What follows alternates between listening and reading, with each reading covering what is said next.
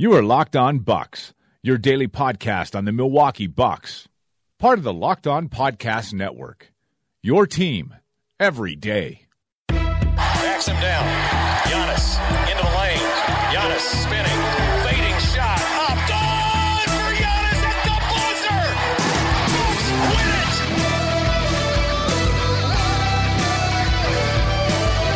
We may be young, but we believe on the future. Win it.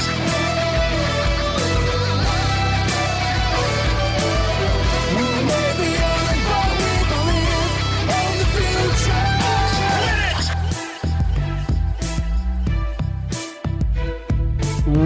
Welcome to Locked On Bucks. I'm Eric Name. Joining me as always is my good friend Frank Madden. And Frank, print the t-shirts. Print the 16-1 t-shirts, or I guess in this situation it'd be the 50-14 t-shirts, because the Bucks got a chance to break up the Rockets' streak tonight, and they are streak breakers, and they just might do it. Is that okay, or is that a bad idea? Weirder things have happened. We always say never trust the Bucks. And Sunday, again, not that the Sixers are anywhere close to as good as the Rockets, but I sort of half jokingly tweeted that I thought the Bucks would lose, but then again, maybe never trust the Bucks can work in the good way as well. And certainly that would have to apply on Wednesday if the Bucks are going to have a chance to beat a team that's won 16 in a row. And as you said, they are record-wise the best team in basketball right now. And, we can maybe take a little bit of solace from having seen the Bucks actually play the Rockets to the final minute in Houston a couple months back. But again, this is a team that they are the most extreme team in basketball, not just in wins. They're going to be a fascinating team, I think, to watch for Bucks fans if you don't see the Rockets very much, because they do play just differently than any other team ever in the history of basketball. And so it'll be, I think, a fun game to watch in terms of styles and clashing of styles. And, we'll get into a little bit kind of what to look out for, because I think certainly the Rockets beg questions and make you have to really assess, are you going to play your normal lineups? Are you going to play your normal style? Or, do you have to bend what you do to them? Because again, they're just different. All right, we will get into that a little bit later on. That'll be kind of how we wrap up the pod today, previewing that game. But the one thing I teased it a little bit yesterday, and we wanted to talk a little bit about it, was it was something our friend Matt Velasquez had brought up in the last couple days, but the Bucks have a first-round pick that is going out at some time for Eric Bledsoe in that trade. And there's some protections on it, and I guess some of the discussion I kind of wanted to have was, if it's going this year, how likely it's going this year. Do you want it to go this year, and kind of get into some of that? But it's just kind of a difficult spot, because also the Bucks won't have a second-round pick this year. Whether it goes to the Suns or it goes to, it goes to the Nets. Brooklyn. Whether it goes to either of those teams, it is gone. So if the first rounder goes as well, that would be no picks here in the summer. So I guess let's first go to kind of what the Bucks need to do to keep that pick, or I guess if you're thinking about it differently, what the Bucks would have to do to lose that pick. Like how would things have to go for them to lose it? So what are the protections on that, Frank, and what does that look like as of right now? Sure. So has different protections over the next few years. And again, the thought has generally been that it was most likely to convey in 2020. But right now we're in the situation where, because the Bucks are, basically depending on tiebreakers and things like that, they're basically one of the first teams, basically they'd have one of the first picks outside the lottery, the pick would convey. So I think Tankathon has the Bucks at, the 16th pick conveying to Phoenix. Ironically, Miami is right there with them due to a loss. Miami's now 15th. And that also goes to Phoenix as part of the Goran Dragic trade. So right now, if the season ended today, the Suns would get both the Heat and Bucks picks at the 15 and 16 spots. But it is top 10 protected, and it's 17 to 30 protected. So the interesting thing is that it would only convey if it's between 11 and 16. And the way it kind of changes over the next couple of years is next year it's also 17 to 30 protected, but instead of top 10, it's top 3 protected. So if the wheels kind of come off the Bucks more, then they only have top 3 protection. And then in 2020, the 17 to 30 thing goes away, and it's top 7 protected. So obviously, if you're the Bucks, I think your ideal thing would be, well, let's be really good in 2020 and have that be a pick in the 20s, and then it's not as bad as conveying the 16th pick this year, or wherever it might end up, 15 or 16, assuming you make the playoffs this year. So that's sort of where it is. And in 2021, if the Bucks were in the top 7 in 2020 and kept it that year as well, then it would be completely unprotected in 2021. So that gives you kind of a sense of how it moves. And again, if the Bucks are actually going to live up to their billing, then it would seem most likely that you would expect the Bucks to be somewhere in that 17 to 30 range.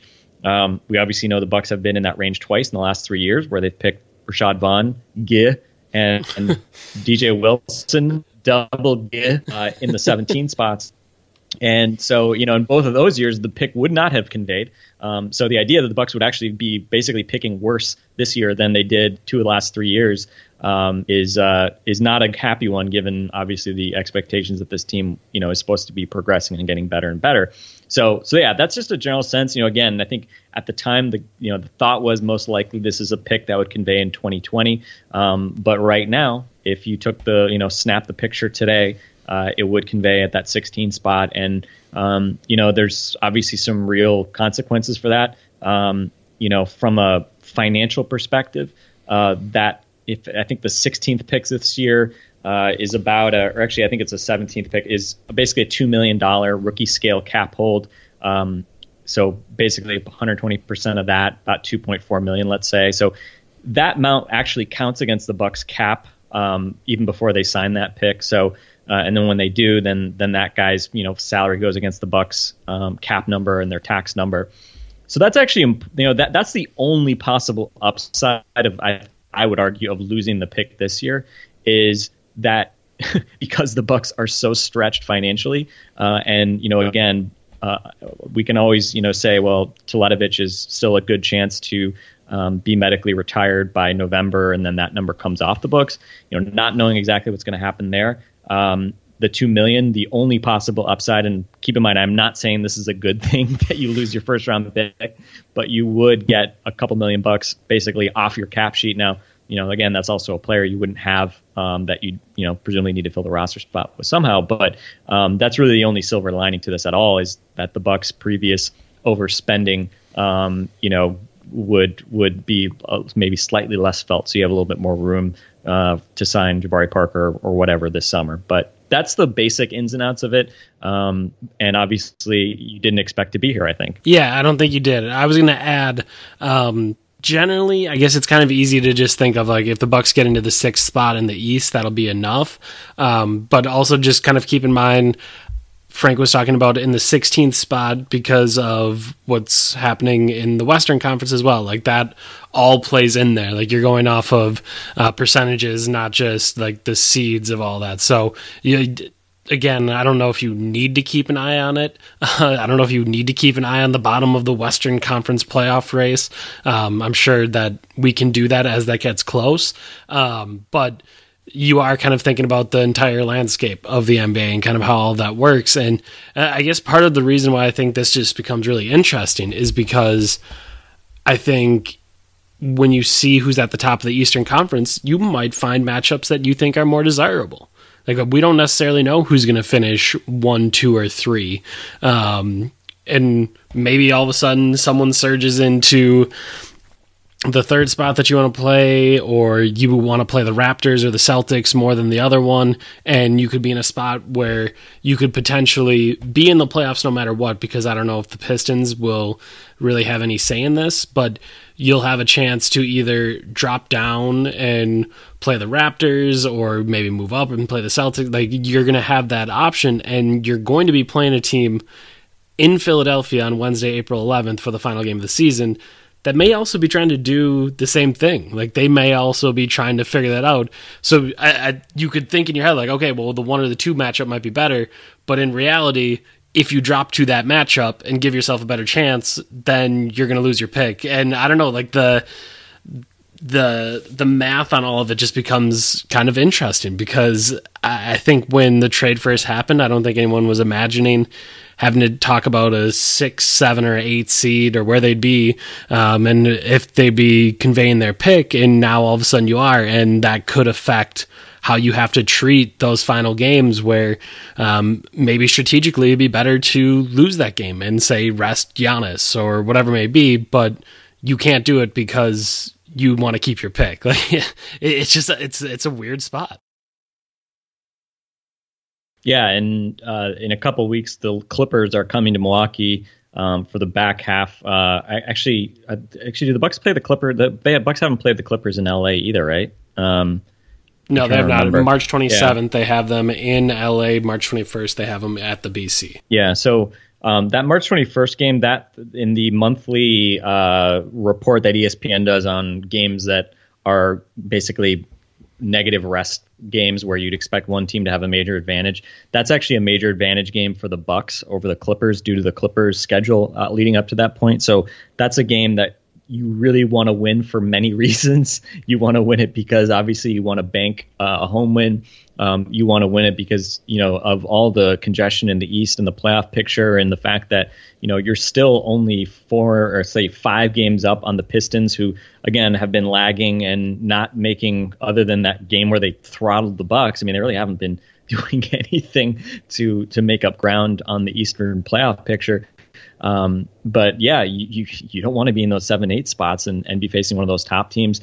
And obviously the potential of losing that pick this year is a bad thing. So the Clippers, who are 34-28, as we're recording this, they are losing to the Pelicans in LA. So they might drop back another half game closer to the Bucks in the standings there. So, if there's any team that you're paying attention to in the East, the Clippers, the Nuggets at 35-29, they're all very congested right now at the bottom of that playoff picture. There's going to be a good team probably that misses out on the playoffs, and it's fascinating. I mean, the Spurs and Timberwolves are shockingly close to not being in the playoffs right now.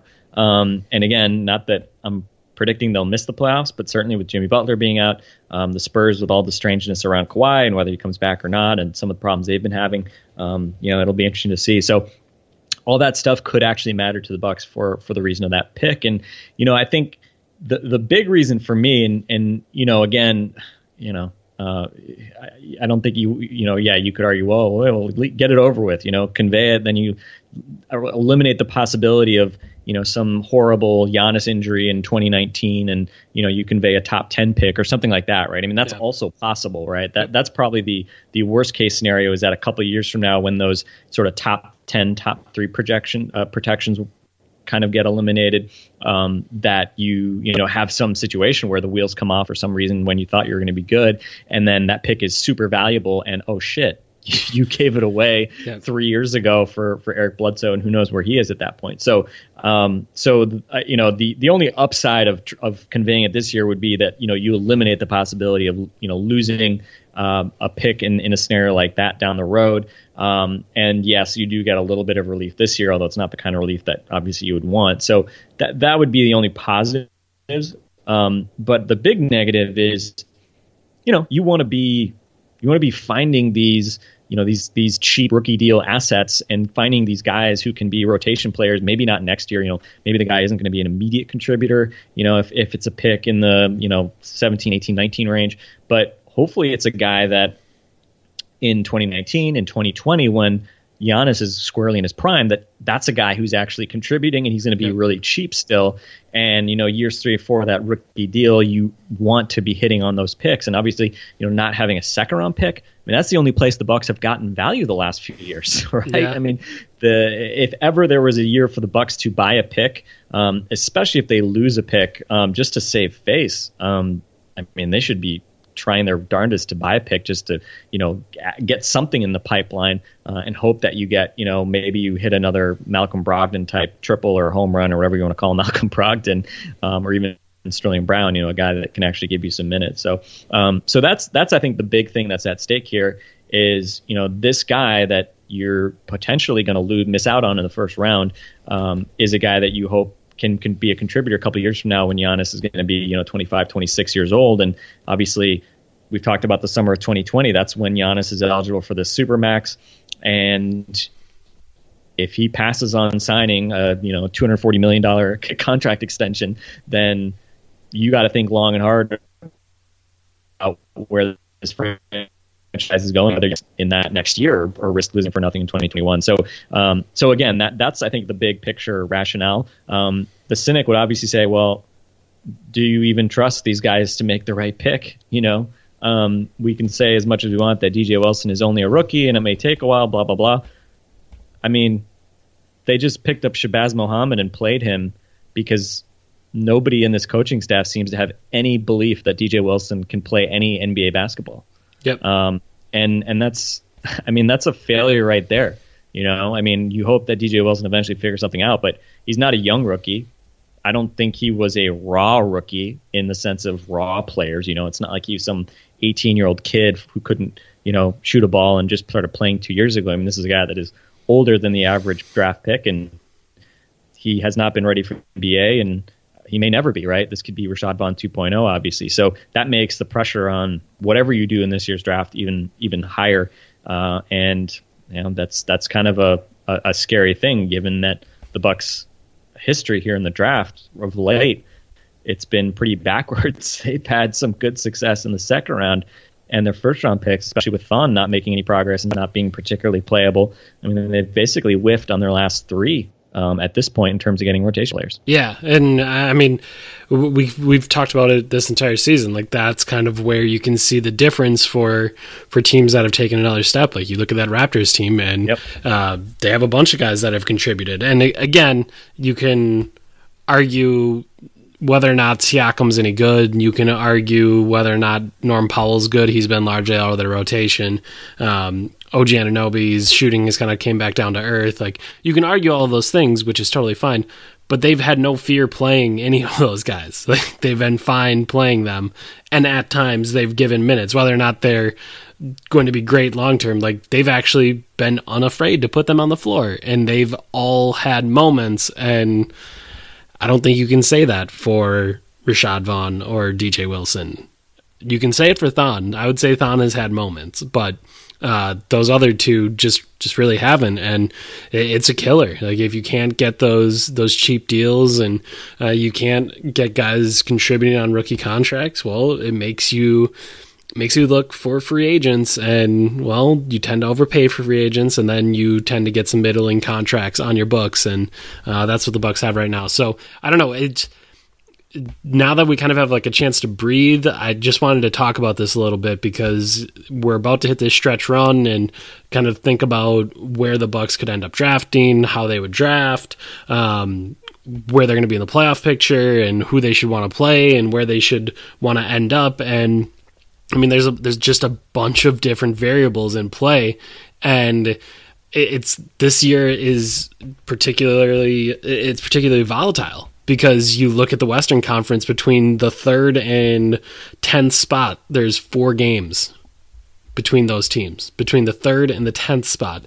And in the Eastern Conference, obviously we've always talked about between the 3rd and the 8th spot there, that there's a ton of movement as well. So in that Western Conference, those are a bunch of teams that maybe could potentially have records better than the Bucks. Like, so all of that stuff is just kind of a part of this math equation to figure out exactly where the Bucks end up. So it was something I wanted to talk about, and I think it's interesting to think about if it is better to rip the Band-Aid off, if you are concerned about a Giannis injury, if you're concerned about something that could really hurt the Bucks and then all those protections are gone. Like, I don't know, it's just there was obviously risk in that Bledsoe move, and obviously I think most of the risk that we talked about largely at the time was whether or not Bledsoe's a good fit, if his knees can hold up, if he's going to be a great contributor. And largely we kind of had to zoom past the pick protections because nothing was really official on it. And I think we got to spend a podcast or two on the protections once the trade went down, but it was in the middle of the season, so we didn't really talk about it. So it was something I wanted to talk a little bit about today. Other thing we need to talk about, the Bucks have a game tonight. They will be playing the Houston Rockets. The Houston Rockets are currently the best team in basketball with a 50-13 record. They lead the Western Conference. They are first overall in offensive rating and 8th overall in defensive rating. Those numbers from Basketball Reference. And the Rockets are really good. There's just not really any other way around it. I feel bad. Your wife is a Rockets fan. She probably should have hosted the podcast tonight. But yeah, since you have some Rockets fan in you, let's hear it. What's the scouting report here for the Houston Rockets? Well, I think the most interesting thing that I'm curious to see is, how do the Bucks match up with the Rockets, and not so much, Harden and Paul, because those guys at least fit into some general sort of typical sense of like positional fit. They're both basically lead ball handlers, and the Bucks obviously, don't have anybody that can stop either of those guys per se, but they're at least guys that, you see, you're used to it a little bit. The thing that makes them so funky is, and tonight's a good example, the Rockets going to Oklahoma City. And again, this is important, right? I mean, if you're going to have any chance to beat the Rockets, getting them on the second night of a back-to-back where they played, a road game that ended fairly late in Oklahoma City, they got to travel to Milwaukee and then play the next day. That obviously helps. The game they had it in control throughout the fourth quarter, but, Harden and Paul played till the end of the game. They played, I think, 33 minutes for Paul, 36 for Harden. So, they didn't have like a night off or anything like that. So that's, ingredient one, I guess. But I think what makes them so interesting is, late in the game tonight, I mean, they didn't have it, they were in control, but Clint Capella is like a phenomenal fit for them, right? I mean, the pick and roll chemistry he has with Harden and Paul is terrific. I mean, there's no place that Clint Capella probably would rather be than in Houston. He's become just such a valuable piece for them defensively and offensively as a rim runner. And he's just improved so much these last few years. He's going to get, a huge contract this summer. I think the only question is, if LeBron did show an interest in coming to Houston, that he's obviously, that's the big question. How do you keep Capella as well as make a move for LeBron? But I imagine Daryl Morey could figure something like that out. But Clint Capella wasn't in the game to close tonight. They have very regularly gone with lineups where Trevor Ariza, kind of have your typical Harden, Paul, Trevor Ariza as your kind of nominal 1 through 3 guys. And then you play PJ Tucker, who's basically what's PJ Tucker like? I think he's maybe listed at 6'6", but, maybe feels even shorter than that. But, he basically just built like a brick shithouse. 6'7" with his Timbs on. and our old friend Luc Mbah a Moute, 6'8", super versatile. And Tucker is often effectively the center in these lineups. But, you look at this Rockets team and you say, where would I find evidence that this is a team that, and again, they have Capella, they have Nene, they get picked up Brandon Wright. Tariq Black has given them good minutes at times. I mean, Tariq Black finished the game against the Bucks in December because Capella was out of that game with an illness. But they can play small and just basically, we're not even going to play those guys. And basically just play guys who, even Tucker and Mbah a Moute this year, I mean, how often did we think, if Luc Mbah a Moute can just hit that corner 3, wouldn't that just be, that would just really tie the room together and, make everything great. And, it's been fun. I mean, as a guy who enjoyed Luke when he was in Milwaukee, obviously his career kind of was on the skids a bit when he got traded away. Some questions about, how he was going to fit in. But, again, he's a guy that has fit in pretty well there. I mean, fit in very well, I would say. And again, he's not going to shoot the lights out. I mean, he's shooting 35% from 3, but, per 36, he takes 4 threes. What does Middleton take? A little over 5. Yep. I mean, that gives you a sense, right? Luc Mbah a Moute takes almost as many threes per minute as Chris Middleton, and he hits more of them, by the way, 35.3%, versus Chris, I think, is under 34% now. So he's obviously done a very nice job fitting in, and also just like, I mean, he's also like, his attacking of closeouts has been, I think a really pleasant surprise this year. And Tucker has been kind of like a, not a super reliable 3-point shooter over his career, but he's a guy as well this year. He's hitting 36% of his threes. And, again, all those guys can go in the corner and at least, keep teams honest. And I think that's the big question for the Bucks is, when they go small, what happens? And again, the Rockets have been a good defensive rebounding team this year. They're a top 10 defensive efficiency team this year. Going small has not doomed them to, being some team that just gets run over offensively, and they're only putting those guys in for defensive purposes, and they're sacrificing them on offense or the other way around. They can go small and still play defense and swarm and rebound, and their effective field goal percentage is actually slightly below average. This year, their shot chart isn't like tremendous defensively, but overall they've made it work, and they don't foul a lot, and they can basically play really honest because they can just switch everything. Harden's been a good post defender this year; he's been stout in that department. So they're just a team that, again, I think people should enjoy watching them, right? I mean, you hope the Bucks beat them, but watch how differently they play, and then let's see how the Bucks counter. Because, John Henson, I think, had a positive net rating when the Bucks played the Rockets last time somehow, but he also got switched, I don't know how many times, onto Harden and Paul, because teams just tend to switch their bigs and pick and rolls. And the Rockets have been just an historically awesome ISO team this year. They don't pass very much. They don't, Dennis win streak, I think they've been near the bottom of the league in pace. So they can slow the game down. They can just basically ISO Paul and Harden, and they can kill you that way too. And if you, bring help against those guys, and they kick it out and those other guys shoot threes. So they're a fascinating team, and they're an absolutely, a pick your poison type team. And, I think you just hope that, again, you probably just assume Harden and Paul are going to get theirs. You just hope that, when those guys go to the basket, that those other guys miss open shots. And, Gerald Green has been tremendous for them as well, just taking horrible shots and making an ungodly amount of them from three. They're just a different team to watch. And, I think, let's just say this, Bucks fans after this game will likely not be sitting back saying like, man, the Bucks shoot too many threes, right? Like, we take too many bad threes. Like, you got to figure out how to take more threes. You watch the Rockets, you're like, okay, I'm watching the future of basketball. What are we doing wrong? Well, we don't have Chris Paul and James Harden, but I think there's a lot to pick apart when you watch the Rockets and think about what the Bucks are doing, and how you take maybe some of those elements and move forward with them. I think as I listened to you break down the Rockets very thoroughly, I was trying to. You went through all these different lineup combinations, and it would be like, well, they're kind of small, but they still manage to play good defense, and they still manage to do good offensively. And they can have a traditional big in and do this, or they can bring these guys in who are not really traditionally shooters, and they get them to do this. And they're still good defensively.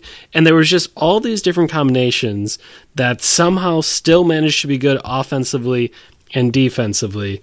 And all I could think of was like, man, what's the one Bucks combination that I feel confident is good offensively and defensively? Like, it doesn't exist. It does not exist. Like, even the starters who are awesome, or were awesome before the last 10 games, even them, you would question, okay, is their defense really for real? Are they going to get beat on the boards? Like, the Rockets aren't some sort of cheat code. Obviously, everything in Houston kind of has a purpose, and it's very well planned out kind of how they want to attack teams. But certainly they've gotten some luck there with Gerald Green being a contributor, even though he's Gerald Green. They've had some of those things go right for them, but it speaks to putting systems in place. It speaks to having 2 top 10 players in the league. It speaks to having a coach who is just laser focused on all of these things. It speaks to having a GM who's the mad scientist of the NBA that figures out kind of where all the inefficiencies will be and how to take advantage of them. it just speaks to a very good organization. And as you think, like I said, there shouldn't be 10 combinations that the Rockets can use and get the good things and the good results that they want, and not one for the Bucks. Like there should be one that I feel confident can do those things. And I just think it speaks to kind of where both those franchises are respectively. And obviously it helps that Chris Paul chose the Rockets, that he wanted to go to Houston to play with James Harden. Like that helps out tremendously. But if you're watching this Rockets team without that trade, like they're probably going to play a similar brand of basketball. Maybe they're not quite as good in some of these areas, but they still would have created a system around James Harden that would have found a way to play competitive basketball and very good basketball. And I don't know, that's just really all I can think about as you think about this Rockets team is it helps draw out all of the flaws that you think of with this Bucks team, and it kind of, to me, shows you just how far this Bucks team has to go in so many respects, which is in a way positive. Like if the Bucks have that far to go in all these regards and are still above 500, like that speaks to Giannis's brilliance and just the quality of some of the players on the team, but then also is a little bit depressing because it speaks to how poorly they're able to leverage some of those things, and leverage that talent and leverage Giannis. Like, I don't know. There's a positive way to look at it and a negative way to look at it. I know most Bucks fans will probably choose the negative way because, well, they're Bucks fans, and they don't know anything about how to be positive because the organization hasn't given them anything positive to really think about in a long time. So I don't know. It's just, to me, just thinking about those organizations top to bottom when the Rockets are in town is just kind of what my mind goes to. And we'll see what ends up happening in this one. If the Rockets are able to blow the Bucks out, if that back-to-back helps out a little bit and the Bucks are able to stay in this one, like they kind of did in the game in Houston the first time. But we'll see. Yeah, and to put kind of some numbers around some of the stuff I was saying. So Tucker, and the funny part, that lineup I mentioned, I was saying if Ariza was in at the three, I'm not even in, like Eric Gordon or Trevor Ariza, it isn't even playing in that situation, right? Yeah. Like you basically have Harden, Paul, obviously your lead guys, and then Gordon, who isn't shooting great. I mean, he's under 35% this year, but he takes just tons and tons of threes. He and Anderson, Ryan Anderson is been out, which I think he's out again against the Bucks. Those guys take threes from 30 feet out, right? I mean, they space the floor in just different ways. They change the geometry of the floor in ways that go beyond just walking up to the 3-point line and just waiting for passes. I mean, they're nowhere close to the line sometimes. No, not at all. So the guys are, but I was just looking up. So on Cleaning the Glass, looking up, okay, specifically Baumute, PJ Tucker 4-5 combination. So they haven't played tons of those. 120 possessions. They're plus 34.3 points per 100. They're in the 100th percentile of offense, 132 points per 100 scored, 98th percentile defensively, 97 points per 100 allowed. So that combination has been tremendous when they don't have a center with them. If you also include lineups that include Ryan Anderson, so basically just saying, what do the Rockets look like when they don't have a center? So no Capella, Nene, or Tariq Black. Those lineups, bigger sample, 285 possessions, plus 29 points per 100. So they still just murder offensively, 129 and versus 100 defensive rating when they don't have a center out there. And again, like I think we talked about, I tweeted about the clip from Matt Velasquez's story yesterday about the Bucks going small at the end of the Pacer game, and it worked to a large extent as they were able to hold. They were maybe surprising, it worked defensively better than offensively. Yep. But they went small with Giannis and Jabari at the big spots, and again they were able to get back in the game and hold the Pacers without a field goal for basically the last few minutes of the game. And again, I know there's like the argument that, well, you can't, like the Rockets and Warriors, you can't just try to out-rocket the Rockets, or you can't just out-warrior the Warriors. But like, what are you accomplishing by having John Henson or Thon Maker in this game? Like, what? I mean, you're not posting those guys up and using their, size to take advantage of PJ Tucker and Luke Baumute. They're not skilled enough to do that. They're just gonna, Dean Maniat, our friend, had a great series of tweets earlier today or on Tuesday, looking at just how jumbled and misaligned and out of position the Bucks are often offensively in terms of just, guys crowding each other. The wrong guy being one pass away from the post. It was looking at a lot of the Giannis post-up possessions and just, how the Bucks are basically making life spacing-wise more difficult than it should be on themselves, which obviously they don't have like tremendous personnel to begin with from a spacing standpoint. So I think if you're Joe Prunty, I mean, yes, I know you have a bunch of centers on your roster, but who cares, right? Like, I think if ever you're going to experiment with Giannis at center, which also is probably the most reasonable way to get, Jabari and Middleton and Bledsoe and, potentially like Snell or Sterling Brown, whoever else your other shooter wants to be. If you want to really spread the ball around, spread the floor around Giannis, that's the most obvious way to do it. And again, having Henson stand out there with not being a threat doesn't make life easier on Giannis either when we talk about these, driving lanes collapsing and all that. So I hope we see, center Giannis attempted tomorrow. There's certainly going to be opportunities to do it. I certainly prefer, Giannis being switched onto Harden or Chris Paul versus John Henson.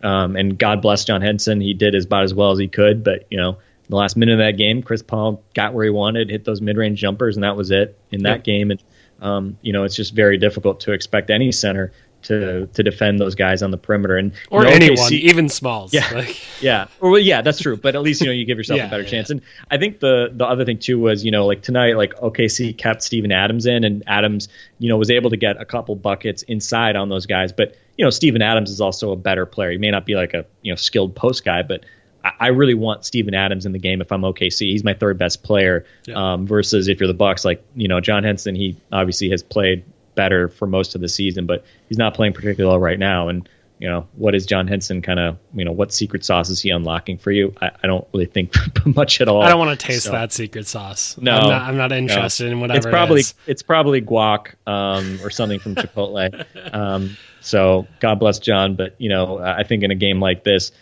it's just like one of those things. It's like, again, if you're Joe Prunty, get weird, man.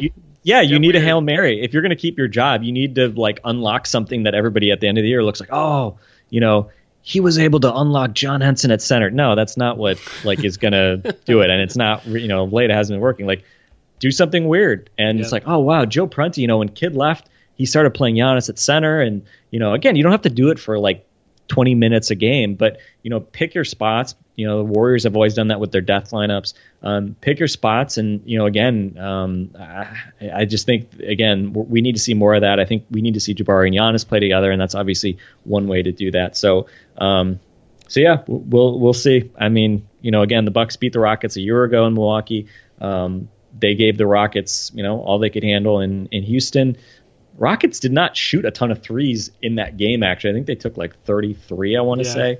Or 35. They were 11 out of 35. If you offered me 11 out of 35, I would bank that any day of the week. Just giving me a chance. That's it. Just give you a chance.